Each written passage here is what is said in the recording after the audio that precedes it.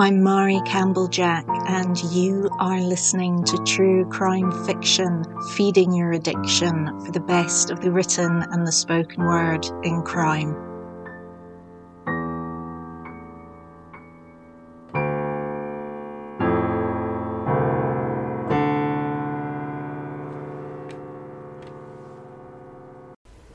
A warning to all, this review contains some spoilers. I'll give another warning just before they come up, but if you really don't want to know what happens in Dust Off the Bones by Paul Howarth, then please don't listen. If film is an art form, then westerns, in my opinion, are its peak. However, I've never felt they are captured quite so well on the page. There is something about the central conceit of land being greater than man and man at the mercy of the environment, which feels as though it can be captured best by seeing and feeling it to know it, rather than reading. The Western novel, however, still has something to tell us, even if most of our memories of the genre are from unreconstructive movies based on tired thinking, which has not stood the test of either time or compassion. It no longer feels modern to update a genre by superficially putting a woman in what we used to assume is a man's role. Howarth does try to go further in Dust Off the Bones, released in August. This Australian Western tries to dig through the past and perceive it through new eyes, creating a more up-to-date Western.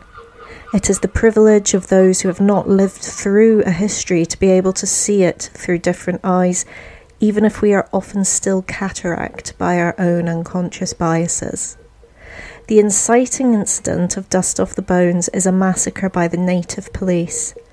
While the characters are made up, the native police really did exist, and they really were responsible for what could, without exaggeration, be called the attempted genocide of the Aboriginal people of Australia.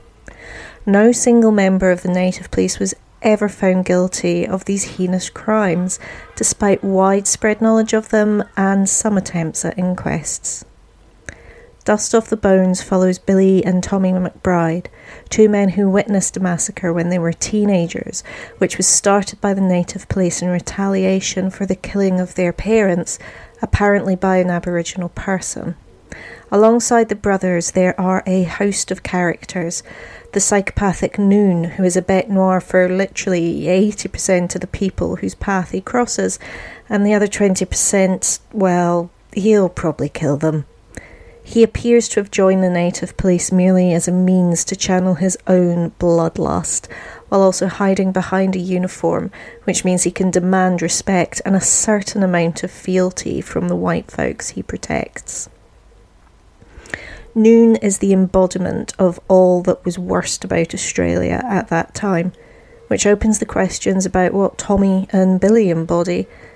It's certainly not the belief in the fight for justice. That personification belongs to Henry Wells, the naive lawyer, sure he is going to change the world and be fated for it. Billy and Tommy, in a sense, embody the ordinary, the average, the path most taken, realistic enough to know that the great man theory is a fallacy, but too full of fear and shame and too bound by patriarchal conditioning to be able to move forward in a healthy way. Spoilers ahead.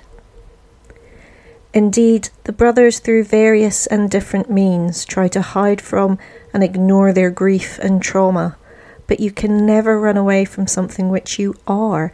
You have to stand and face it, which is exactly what Tommy ends up doing, but only after his hand has been completely forced by circumstances out of his control. It is only when he has no other choice that he faces up to Noon, in the way we all eventually have to turn and face our own demons. But even the idea of justice is not really in play here. Noon's death at the hands of Tommy is a very American sort of justice found at the end of a gun, the kind where death is meant to be what was deserved. As someone who does not believe in an afterlife with punishment additions, and also would not strictly adhere to conventional ideas of reincarnation, death to me has always appeared to be a release from suffering. So the obsession with death as a punishment, the ultimate punishment, has always puzzled me. Surely if punishment is really what you want, then creating a worse life on earth is what is called for. And as we can see throughout history, we are really, really good at doing that. Noon dies, but there is no justice. Just another cover-up, another avoidance of the truth of what really happened to wipe out a whole tribe of Aboriginal Australians. There is, however, more ripe and fertile ground to be unearthed around this history, and I hope it is a place where many authors will start to till the soil. There are questions around British complicity in the genocide. The state, after all, sent its criminals to Australia for the slightest of offences in an attempt to assuage its uncomfortable existence cheek by jowl with a working class it was feared would copy the French Revolution any day. There is the complicity of the state, church, charities and social workers in a policy that aimed to breed out the Aboriginal peoples and assimilate them with white society, starting with the kidnap of children. There are the Aboriginal peoples of today, who, like many Indigenous peoples who Empire fatefully crashed into, are still dealing with the trauma and extreme inequality we lit the touch paper of. There is so much here to unpack, to explore. It's more than one book can do, and it is not going to be an easy or a pleasant job. Howarth, however, is calling us to it, because once you have finished reading this book, you will understand its title is not just a useful marker for the story on your bookshelf, but instead an instruction, or maybe a request. Howarth is asking Australia to start looking at itself, to start dusting off the bones.